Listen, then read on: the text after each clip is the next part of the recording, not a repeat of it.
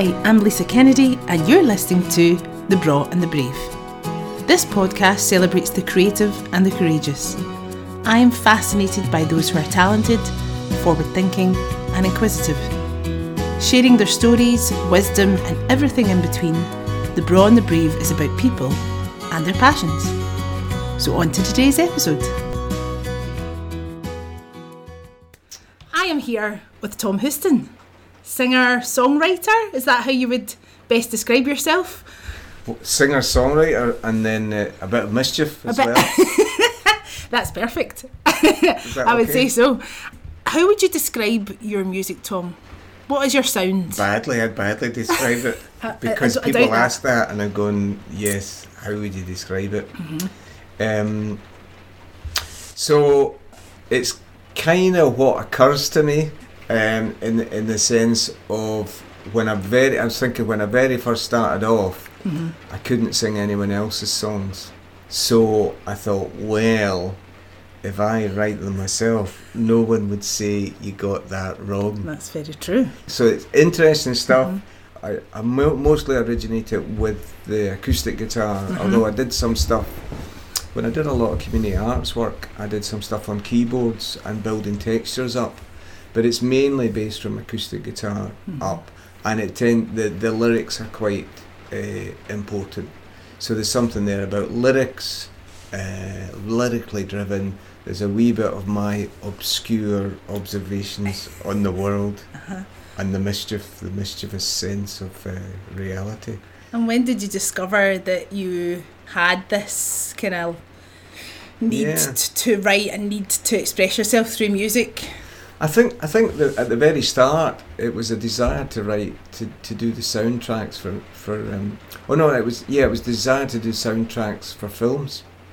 So I started making films so I could do the soundtracks to them. Okay. And I think it was more a way of creative play with pals.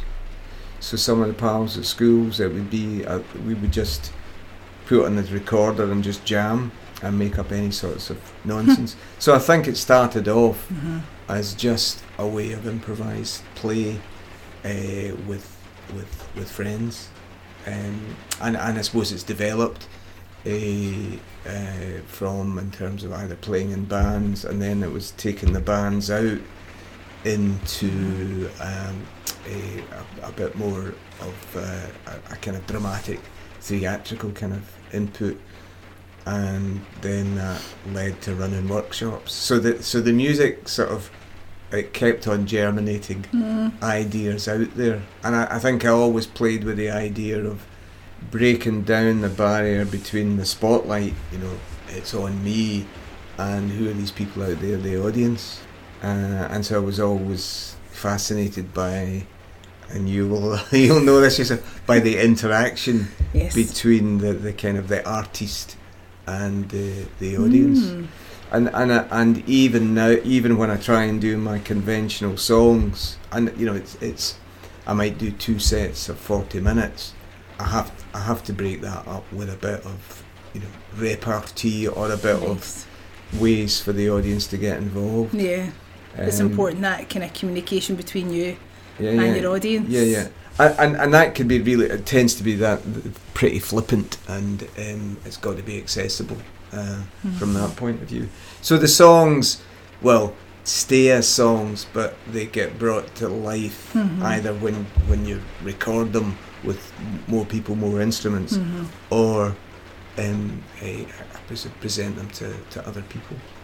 So where were you growing up, and what kind of music were you listening to? Glasgow was Ouija land, and I think it's quite interesting in the sense of I had an older sister who was 2.5 years older than me. We were growing up in the 60s, and for example, it's kind of 2 or 3 things going on at the same time, but she tells a story where on a holiday in Italy and I'm aged 11, and what I remember was and we've got a pot of tea here. We do. A very nice pot, actually. Yes, very fancy. I'm feeling very treated. I know, but as my Aunt Marjorie was there, and the song that was played on the jukebox was Tea for Two. And that's the one I remember, whereas my sister reports that I kept on playing Love Me Tender by Elvis Presley all the time, and I get no recollection. So she's either implanting a false memory on me. So there's my mother was a violin player, and my grandfather was an excellent fiddler. But it kind of, his music kind of went through me. It was like, that's just what Grandad does. Okay.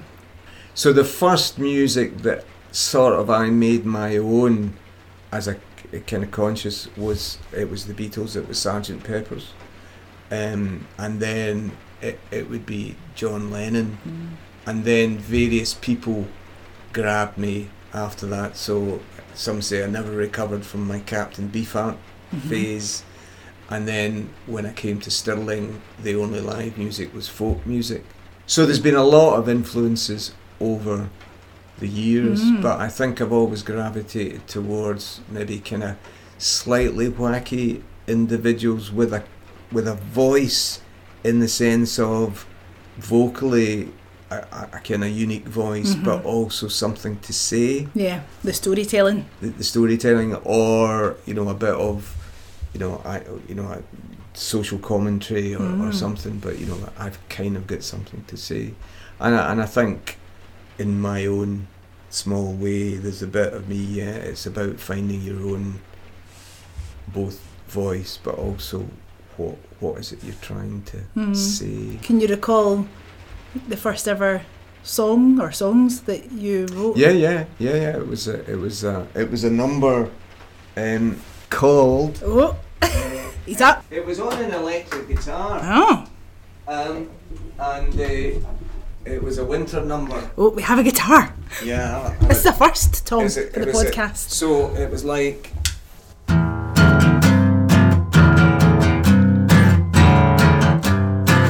Christmas tree.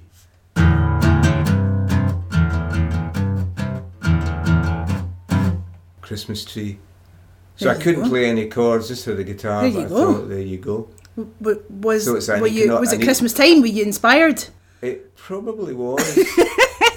And then or was this in the height of summer? And then I thought, summertime. Well, if it had been summertime, that would have been. So nice. Really nice, but at a certain kind of, it was pre-punk, wasn't it? It was. I was in the 60s and stuff like that. So maybe I haven't progressed since then. But there was that sense, you can just create and do it. So I think probably, as I get a bit older, a lot of people go, I can't do that. I can't write a song. I can't do that. Whereas, I didn't have any technical ability, but there was that belief you can just create. And I suppose there's always been that sense you can make something out of nothing or what you see around you. Absolutely. And I suppose that's at the kernel of the kind of creation and the songwriting, is that you can just do, and you can just create something. Yeah. And in terms of that creative process, what does that look like for you? Like, today I am going to write a song, or is it just a constant picking up of bits as you go along and little melodies in your head or lyrics?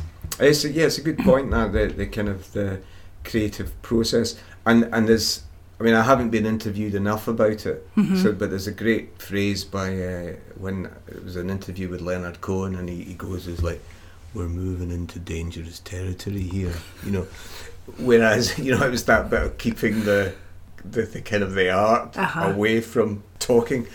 But I think the starting point can be a lot of things. It can be a kind of feeling. It can be purely just jamming on the guitar, so just improvising on chords. So there's maybe, with me, there might be 4 or 5 different starting points. And usually I connect 2 or 3 of the starting points together. So the last song I wrote, that was the first song I wrote, so the last song I wrote, I'd been kind of seduced by a chord sequence that I was playing on the guitar. I'm loving this. It's like live sessions with Tom Houston. because it's like, so there's a bit there of, so that first thing is just like being alone in your bedroom, although this isn't a bedroom, this is a lovely space. It is a lovely space, I have to say. And so I was going...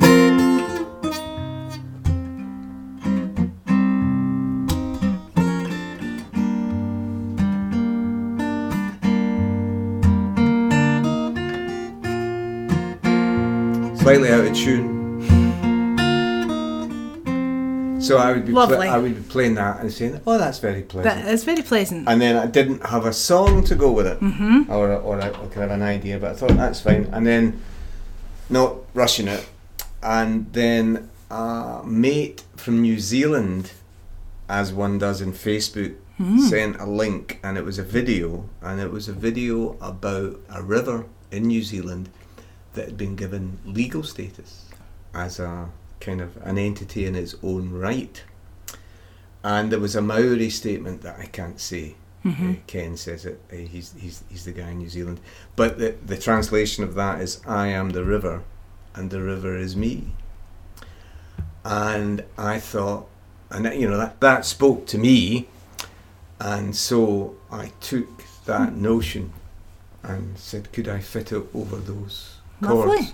So those connected together, and the last song. Yes, it's just marrying up of lots of nuggets of. Yeah. So sometimes, usually I try and connect 3 or 4 things together, and then if I feel that I'm too settled in one area, I might disrupt it. I think there's a bit there of always trying to put a little bit of disruption, whether it's the timing, whether it's the mood of the song, whether it's just like a little phrase.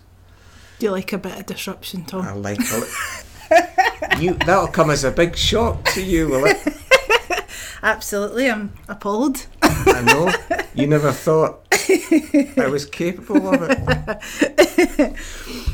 And in terms of the stories that you've told in your music, is there one or two that you can kind of pick out and say they were quite personal, or there was a turning point in my music because of this particular story that I decided to tell? I have spilt some of the tea on the table, oh, no. And I'm going to get a cloth. Do that, please do that. So yeah, it's all action interview. It is indeed. So, but I now have tea, which is lovely, in a really beautiful cup. Yeah, no, I know exactly. These are, oh my goodness, and it weighs an absolute ton. It's a ton. So there seem to be 2 or 3 different strands in that question there. So ask me it again. So in terms of the storytelling and the song writing, yes, can you pick out 1 or 2 songs maybe that you have written over the years that for you the story that you told, that you tell through it, was like a particular turning point in your maybe your life, or even just the music that you were producing? Wow, I can't really do that. Okay. But what came to mind is there was a spell when the songwriting stopped, and it was when I had 2 darling daughters. So I would say, oh, my darling daughters are the children, as it were. But there's a sense where every song is a little bit of a little, is a little creature, it has its moment in its own right. But you're right, some songs are more significant than others. But I think, and God, I don't know even if this is true, but I'll say it. I think there's a bit there where the song is not as important as the kind of creative process. So it's like being open to the next one. So in a way, that's what seems important, is being open to the next one. And dear listeners, there's now sort of 5 recorded albums of songs, and there's a lot of, in the community art days, there was songs that were used there. So I think they all kind of have a life in their own, and because I have not had a breakthrough song, it's mainly an accumulation of small connections. So there isn't one song you would say, this one earned me so much money I can do blah blah and I'm now living the life of luxury, or this song was a hit and blah blah. So and then your question is for me, I suppose at every time some are throwaway songs and then some go a bit deeper and a bit more meaningful. But however, it's really hard for me to differentiate to them. So for example, I Am the River is a current song. It seems to make quite a big impact, and we're kind of recording it, so and it has quite a powerful kind of cosmic connection between who are we and we are the world, we are the environment. There isn't a separation between us and the state of the world and all the rest of it. So there's quite a lot going on. Yeah.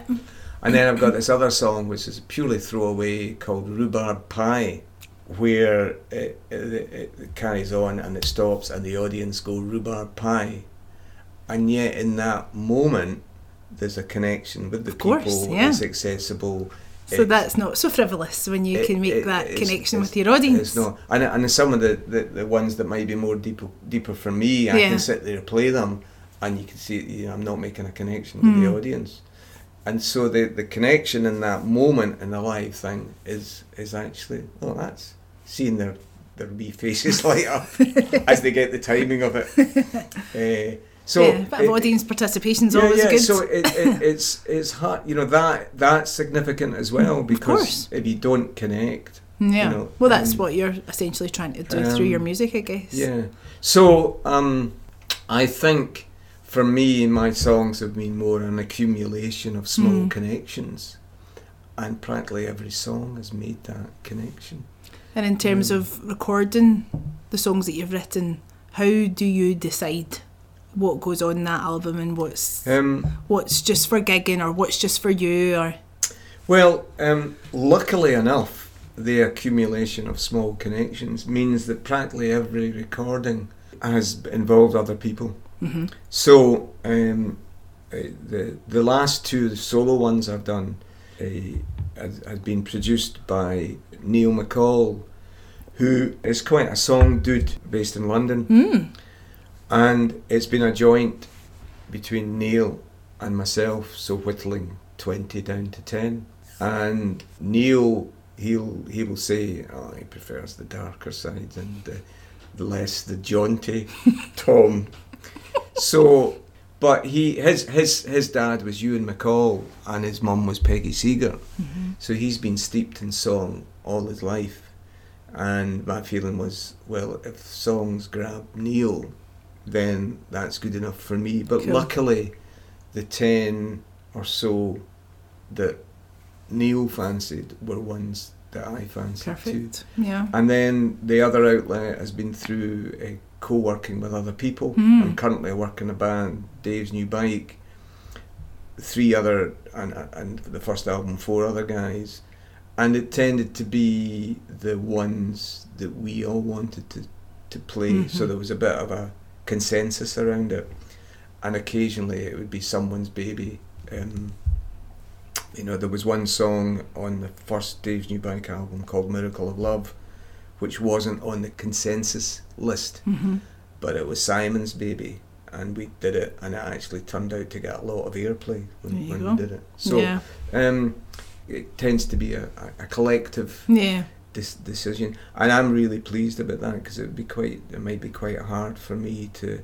in isolation, whittle 20 down to absolutely. To 10. And then at the same, forming a set list for a gig, does that alter in terms of where you're playing, or do you just on the day decide, right, these are the numbers that I'm going to do tonight, I'm in this mood? That's a good point, because if I talk about me doing it solo-wise, then that's quite hard, because I think it'd be easier in the moment, but I'm not good enough to, of the 30 songs, be able to play all 30, or not 30, it's probably more like 80, to play them all without having a bit of practice. Of course, aye. So I need to select from the ones what have I been practicing? What I've been practicing. So, for example, I've got some gigs coming up in Canada. Yes, amazing. And they just love the Scottish voice. I bet. So, and they'll probably want a bit of traditional stuff. Yeah. So the patter that I might use here would be different in different places, but I need to consciously give people a little bit of what they're after. Yeah. So my sets for Canada, I might, do try and learn another 2 or 3 trad ones. And then I did a gig in Fife in Cellardyke the weekend there. I didn't know the audience, and I had this vast list of stuff I was doing, so I had to kind of whittle it down. And interestingly enough, I'm trying to put on a bit of spoken word as well. Okay. It's got a different energy to it. And I did one of those called "Don't Drop It, Dexter." Nice. And it went down really well. Great. People were going, that. What's that about? Now I'm intrigued. Don't drop it, Dexter. Yeah. Who's Dexter? Exactly. Who is Dexter, and what is the it that he's going to drop? Oh my goodness. And then who was it that was saying, "Don't drop it, Dexter"? So many questions. Yes, but so the starting point is that I heard this. I was in the checkout at Homebase, and I heard this, "Don't drop it, Dexter." It was better than that, but there was something about the way it said. I was like 100%. Don't drop it, Dexter. It was like, I'm there. I'm with you, Mrs. Don't drop it, Dexter. So it's a little bit of you don't hear that name every day, Dexter. Well, if it had been Tom, or if it had been Lisa, it wouldn't have been the same. Don't drop it, Tom. Don't drop it, Dexter. So I went away and I wrote my spoken word piece. Did you find out what it was? Yeah, but it wasn't as interesting as. Wouldn't it be more interesting to come to my gig? I mean, I don't want to. It's a spoiler. Sorry, Tom. It's a spoiler. I'm trying to give the people what they want. What do they want? They want to know what it is. What it is. If you were in Homebase, I mean, it could be an array of. It could be paraphernalia, couldn't it? It could be. I think at this point I'm going into. But it could have been the beat. I mean, don't drop the beat, Dexter, in Homebase. Don't drop it here. It could even be don't drop the bomb, like the big you tell all story. It could be like the human race. Don't drop it. No. It, like planet Earth. Don't drop it, humans. You're holding it very carefully in your hand. Dexter's got a lot of. There's a lot of weight on Dexter's shoulders. So I feel. Don't drop it. So I'm not telling you. Okay, fine. Is that all right? Can you tell me about another song that you've written then, and tell me a story, Tom? Tell you a story of one of the songs you've written and what it's about. Okay, let's start with one that we're allowed to know about with it. One there's no secrecy attached. And we'll come to the gig to hear "Don't Drop It, Dexter." And then to "Don't Drop It, Dexter." Should it be one off my last solo album, Plastic Trumpet? Yes, that sounds awesome. Right, hang on a minute. You stay there, don't go away. I won't. I'm not going anywhere. I'll drink my tea. You drink your tea. Pour out another one. Right. I'm back. He's back. So on Plastic Trumpet, we have got Reason and Rhyme, November Blues, Plastic Trumpet, Our Little Cage, What's in Store, Hank and the Admiral's Daughter, Rambling Rover, Grey Dress, Descent, and Within. So can I throw it back to you or on behalf of the listeners? Oh my goodness. And then you'll get the inside story of that song. Hank and the Admiral's Daughter. Hank and the Admiral's Daughter. That was an intriguing. Well, they were all very intriguing titles, but. So we're in Tillicoultry here. Beautiful part of the world. Have you heard of a place called Rumbling Bridge? I have not. So about 10 miles from here, there's a gorge which the River Devon flows through, and there's quite a bit of mystery about this. But there's a place called Rumbling Bridge where there's a couple of bridges above the gorge, and the stones kind of rumble. So it's a nice place to go for a walk. Yeah. Woods, gorge, rumble. What more? What more do you want? What more do you want? Well, I tell you what more you want. Uh-huh. Because that's like 15 minutes, and you think, let's go for a wee bit longer. So you go for a wee bit longer and you walk along the River Devon and you come to a place called the Crook of Devon. And this is what we did, because I was with Catherine. And then we saw this interesting little lane by the side of the River Devon. And it looked like that. There was people building a house, and it just looks like interesting because there was a variety of houses and shacks. So we walked down in there, and as soon as we walked down in there, this guy came out he had ambiguous presence to it, because on one hand it was like, are we trying to clear you out? Are we trying to get rid of you? Trespassing. But he was like, come, just start speaking to us. So the conversation, and it was maybe about 4 years ago or 3 years ago, but anything I said, he kind of agreed with and enlarged. So, for example, I think I said I'd working for the NHS. He was, the guy living in that house there, he works for the NHS, blah, blah, blah, blah. And then I said, and I play music. Oh, the guy in that hut. And so he enlarged a little bit, the guy in the hut. The guy in the hut was a bit depressed. He was called Hank, and he used to be quite good, but he'd never been the same. Oh, he'd had an affair with the Admiral's daughter. He doesn't play his guitar much now. So I thought, Hank and the Admiral's daughter. Hey. And I had to write a song about Hank. You really did have to write that song. Admiral's daughter. How are you bumping into all these people with interesting names? Dexter, Hank. Yeah.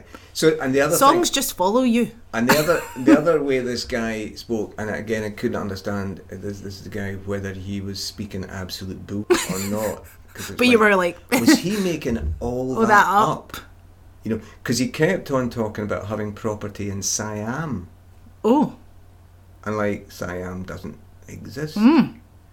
So anyway, I thought, right, it's got to be a bit of a country song. It's got to have Hank in it. It's got to have the Admiral's daughter, and it had to have Siam. So did he elaborate on the situation, or did you then just take that? We just thought, I'm gonna dream this up, maybe because he's dreamt it up, perhaps. I could artistic go license. So I had the ramshackle hut. I had the River Devon. I had Hank. I had a bit of depression. He was alive now, and I had Siam. What more do you need? I pulled that together in a little, and as Ian Anderson on BBC Radio Scotland called it, because he played it, nice. A little bit of exotica. Oh. A little bit. So Hank and the Admiral's daughter, and I don't know if you've ever looked at Thailand guitar music. I have not. They've got this really weird sound with their electric guitars. Okay. And Neil, he was producing it, but also playing on the album. Okay. Who is an excellent sessional guy. He's played in Pompeii with the Pink Floyd dude, David Gilmour. Yes. And he's, wow. If you need a UK guitarist, he's your man. So I was saying to Neil, I said I want some Thailand slide on this. So it's a kind of this is the bit of the disruption. So Neil likes that sort of thing. Yeah, he appreciates the disruption. He tries to do it tastefully. But I said that's kind of where I want to go. So I sent him and he does that very well. Sort of crossover between Thailand and slide guitar. Are you wanting more about the song? Is that enough? Well, only if you want to give it to him. I know you like to keep the mystery. So first of all, Hank had to meet the Admiral's daughter. I don't know why. But I had them meeting in Vienna. Oh wow. But at least I had them in the Crook of Devon there. But you went. And I've taken. You went to the Exotica in 1972. I think I went to Vienna round about then. Okay. So it was like, it made sense. I'll take that out. But so I had the meeting there, and she was looking for danger. So the Admiral's daughter, I had her looking for danger, and he came into view. So she's looking for danger. Hank comes into view, and he cuts through the Graben, which is a street which I didn't know. I had to Google that, but it's like it's in a place where I think there's a lot of street entertainment and things going, with a voice like Neil Diamond. Oh wow! Brought up in Fife back to the Crook of Devon. Nice. And that's them. It's what happens next. Here, that's a story and a half. That. That's a story. But I hope it happens. The one thing that Hank, because he's kind of now reminiscing back in his hut with the kind of darkness and the wee chinks of light coming in as the sun's setting over and he's thinking back, and he thinks back to the sins of Siam, because they must have gone to Siam at some point in their romantic whirlwind, and part of the Empire Admiral's daughter. So she must have had connections in Siam. You are a storyteller, Tom. I don't know for if sure. I am or not. But, absolutely. So that's Hank and the Admiral's daughter, but he's still not recovered really. Feel for him. I know. Poor Hank. Yeah, with his wee hut. That's slightly damp, I think, as well. You know? Oh dear. Well, there'll be the dates chucking it. Every knock on the door, he goes. He knows it's not her, but it just could be. Yeah, that's it. So it's that feeling of, I know it's not her, but poor guy. Really. You feel for him. And in terms of the music and where it has taken you, what opportunities in terms of travel and experience has it afforded you that has then went back into the music? It's the accumulation of small connections again. It's no big... The people. Yeah. You're a people person.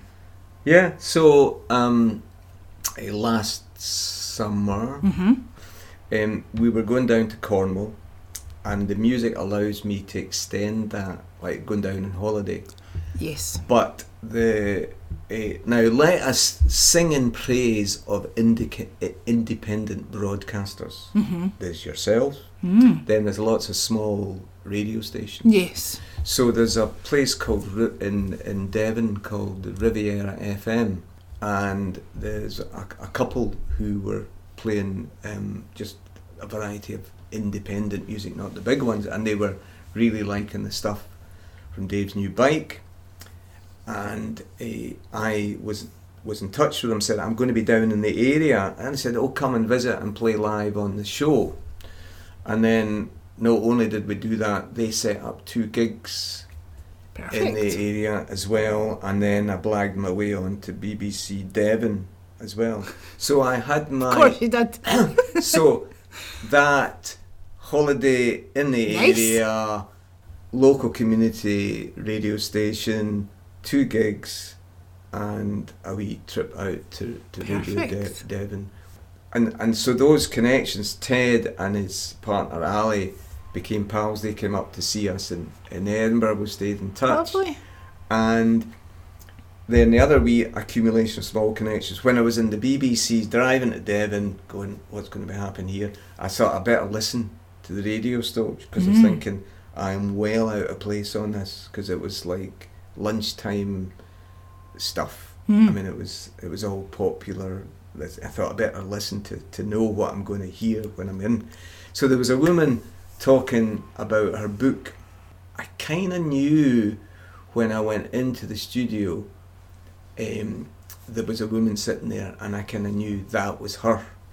So because you'd done your research on the way there. there. Research, and she said, hello, who are you? And I'm Tom. And then, to cut a long story short, I offered her a copy of the CD, and she said, I don't have a copy of my book. I said, we'll send it through.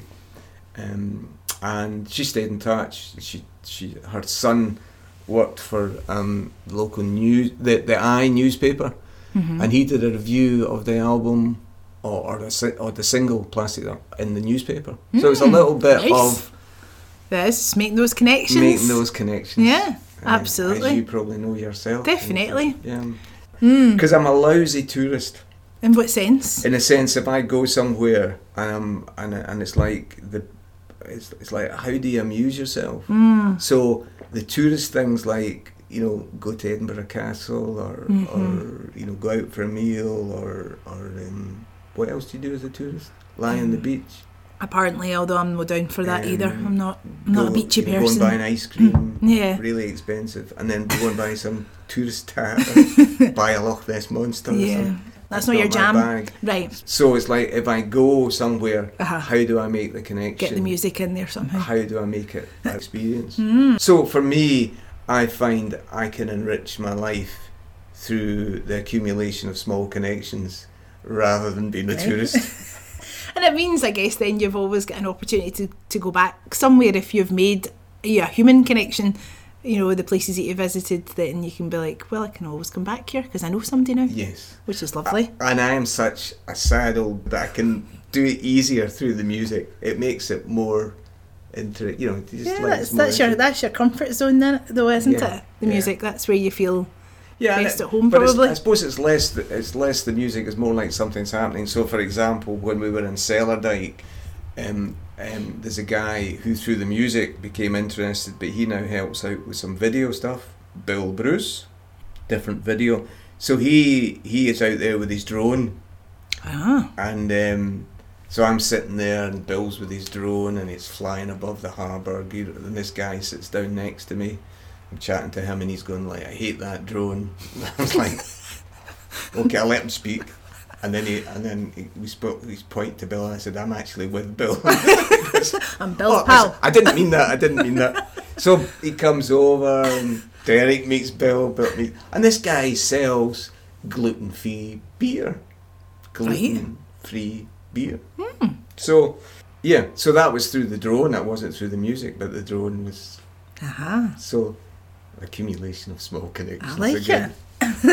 And in terms of the music videos that you have then made, what was that process like for you? Was that something that you had wanted to do, or is that just part of the course? Or well, there's an expectation now, isn't there? I mean, it's like there's I heard one of your previous podcasts in terms of setting up a business. It's like the music isn't making any money these days, so it's like how do you give musicians what they want? We'll get a video for them. Yeah. And I suppose for me, because I'd always had an interest in film. Yeah.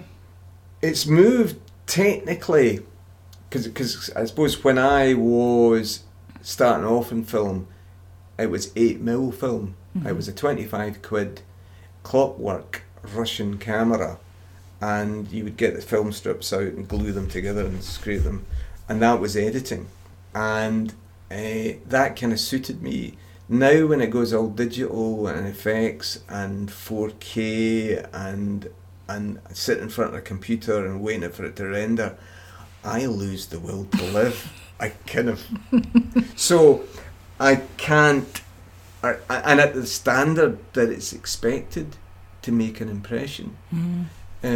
There's a bit of me would be like to be doing the filming, but I don't have all that, £10 million of gear or whatever it is you need to spend. Obviously it's now an iPhone or whatever. But what am I trying to say is I find the technological aspects of what is required, it doesn't quite fit with my brain, so it destroys my creativity. So I'm so lucky to have someone like Bill around, so I subvert him.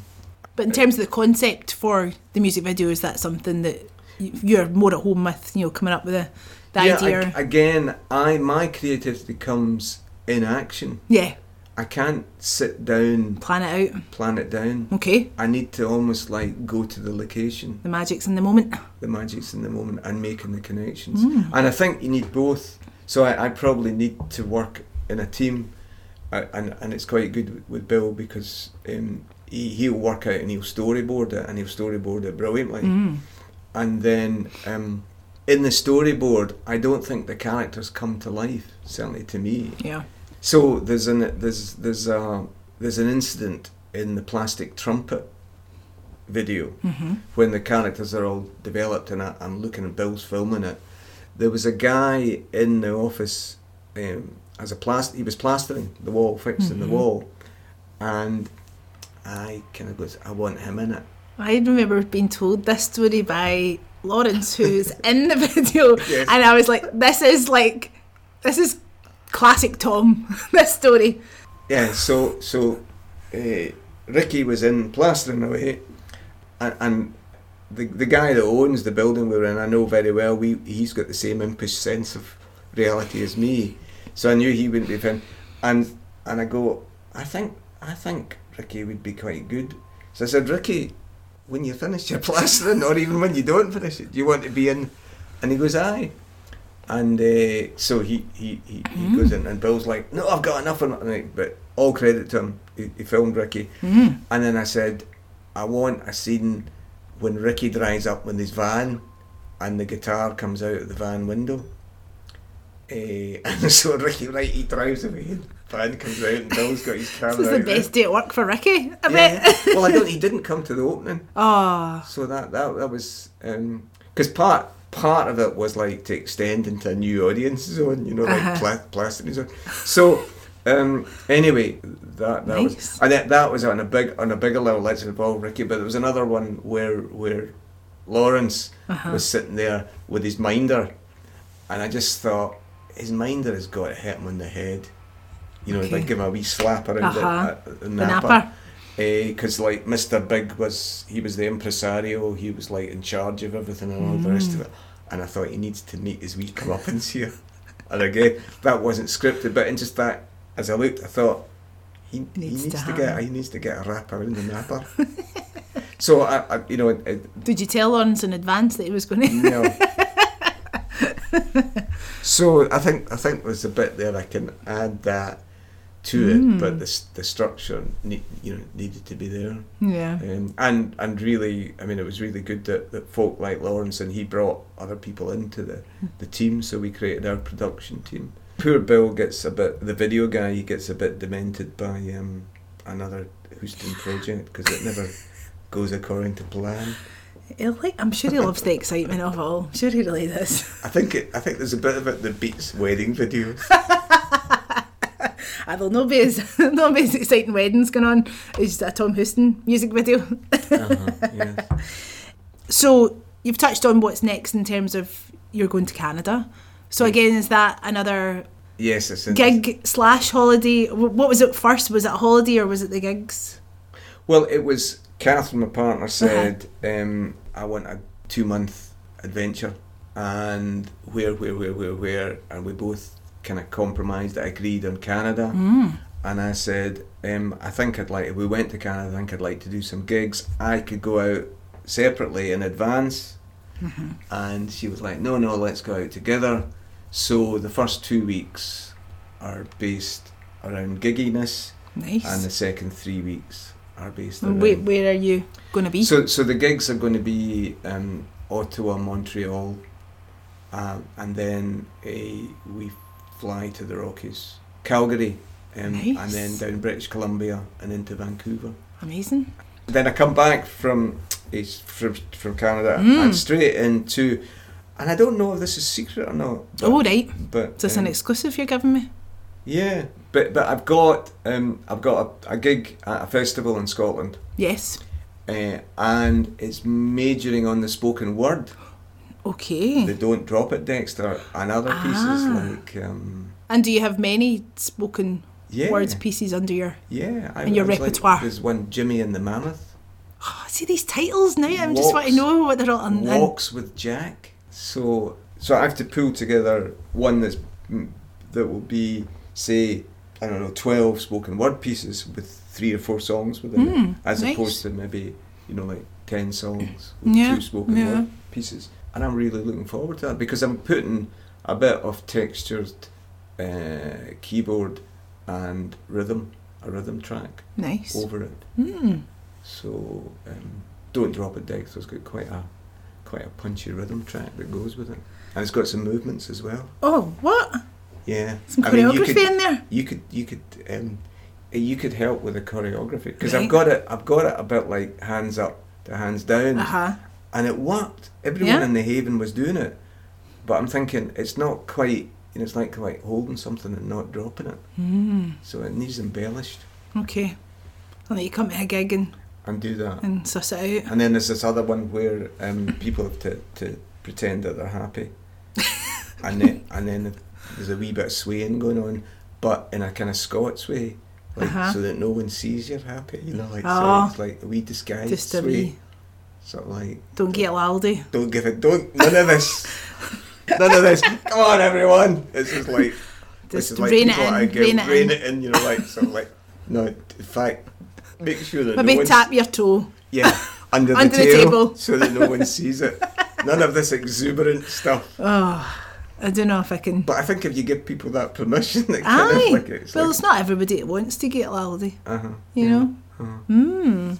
So it sounds like you've got lots in the pipeline for the coming months. There's things chugging along. Yeah.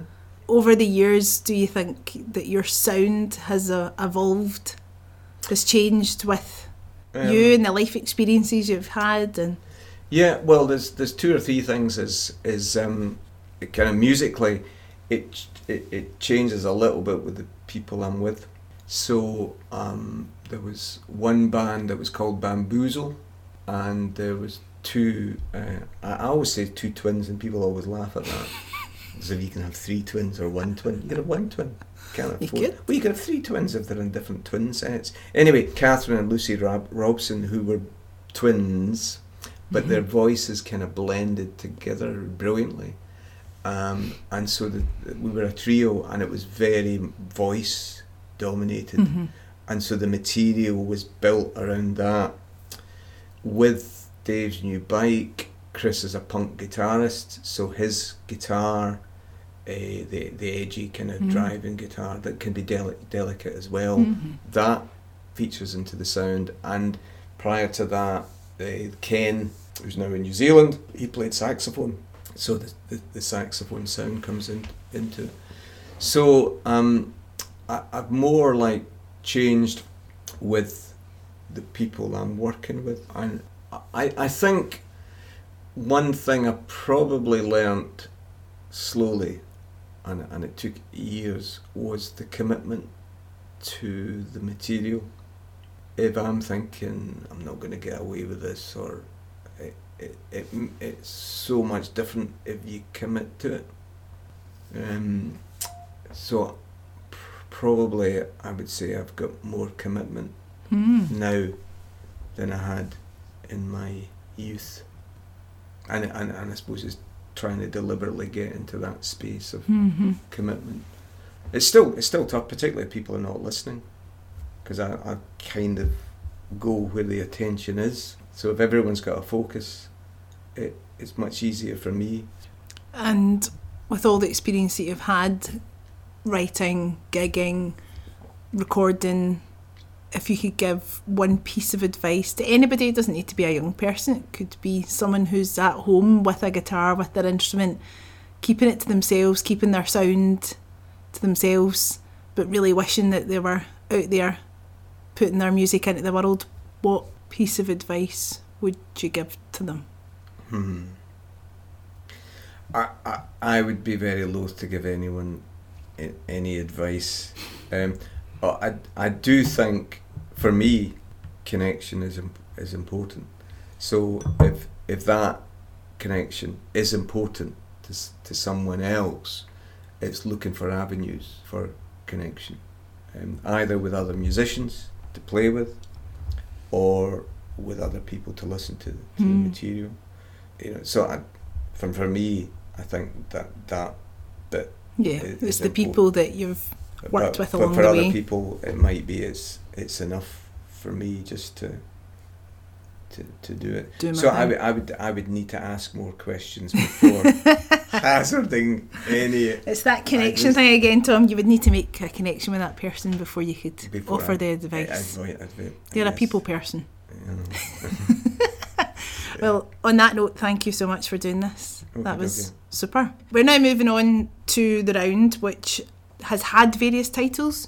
It is now called the Thingamabob round, because that's the name that you give to things that you can't remember the name of. Do I get a buzzer? No, but I'm sure you've got something here that could act I as a know, buzzer in this musical house that you live in. But you know what I mean? If we're going into this quick fire round. Well, like, I mean, it doesn't need to be quick. I can just edit it and Right, it'll okay. seem like you've answered Thingamabob round. Let's go for it. really quickly, yeah? Right, okay. First question. What would your autobiography title be? Would it be a sigh like that? Am I still alive when I write it? When you write it, well,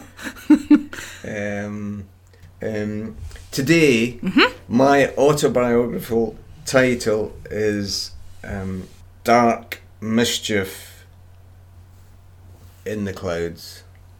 nice. And that you just conjured that up there.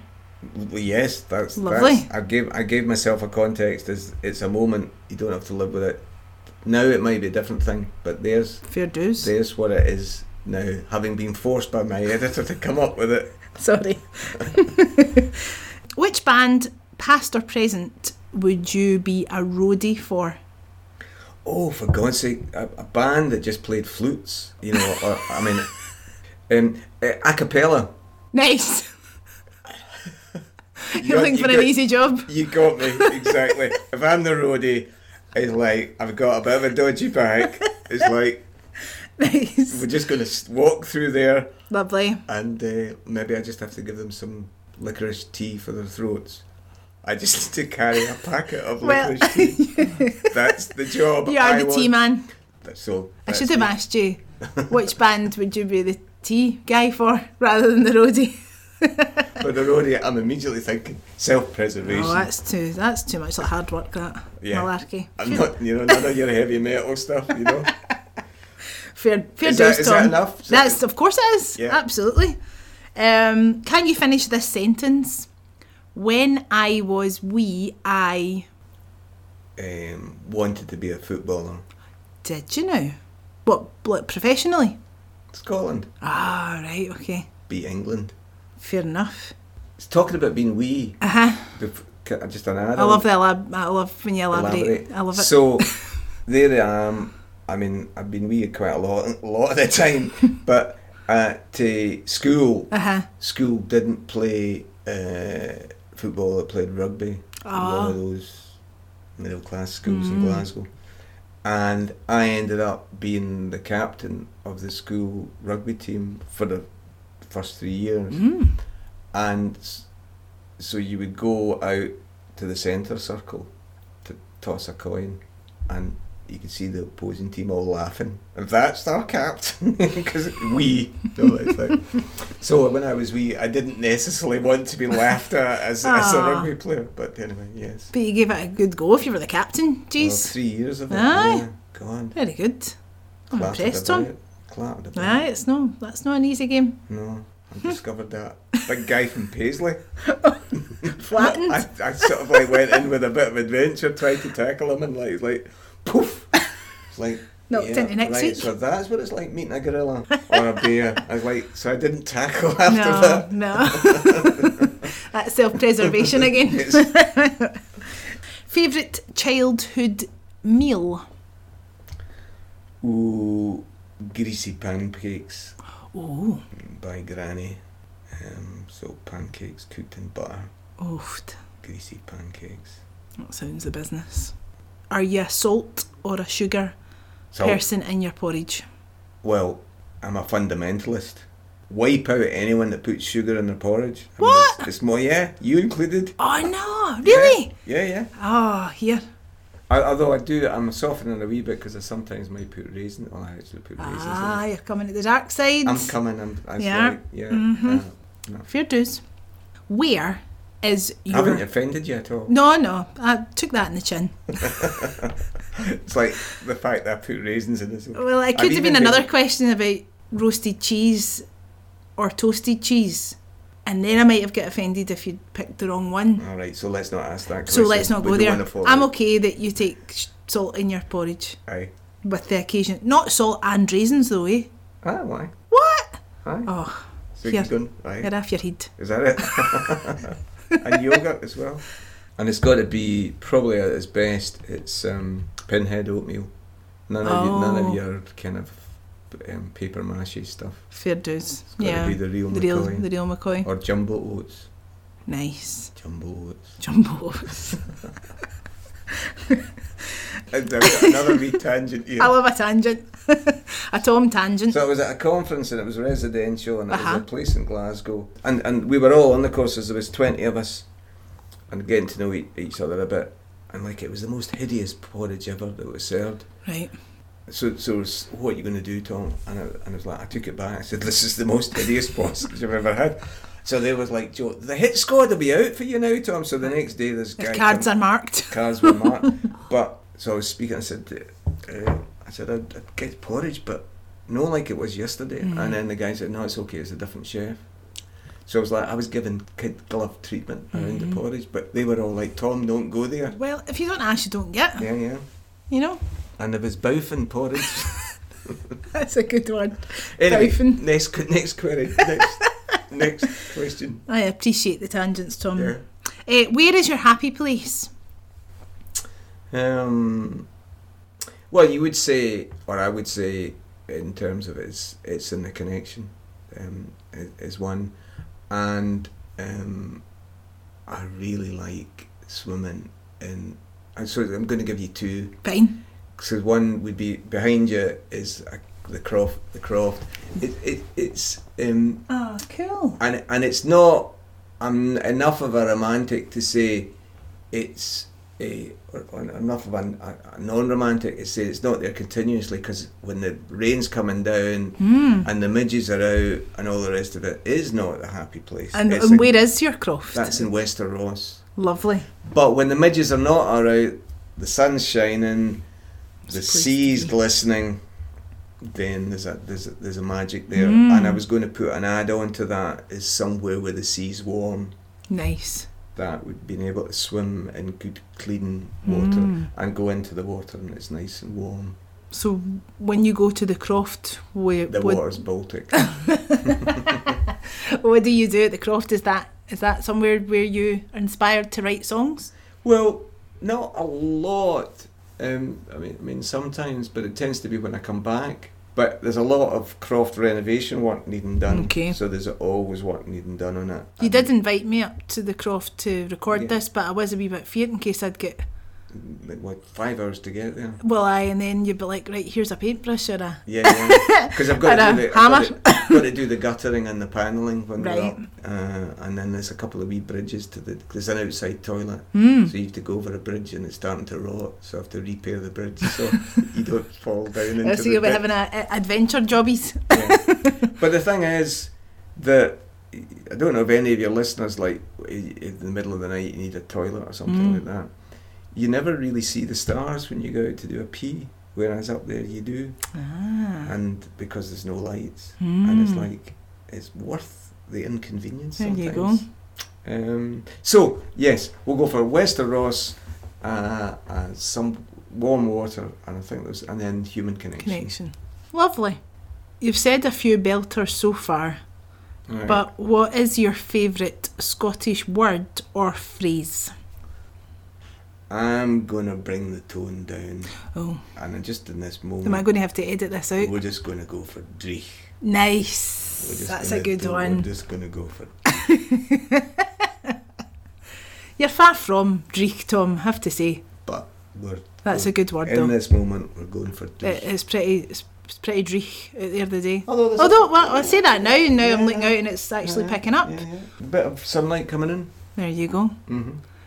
And on that note, I will thank you very much for doing this, Tom. It's been an absolute pleasure. Thank you very much. Thank you. I wish you all the best with your Canadian tour. And we'll put all your details on the show notes for people to come and find out what Dexter shouldn't drop. Yeah. Dot. On that note, thank you very much.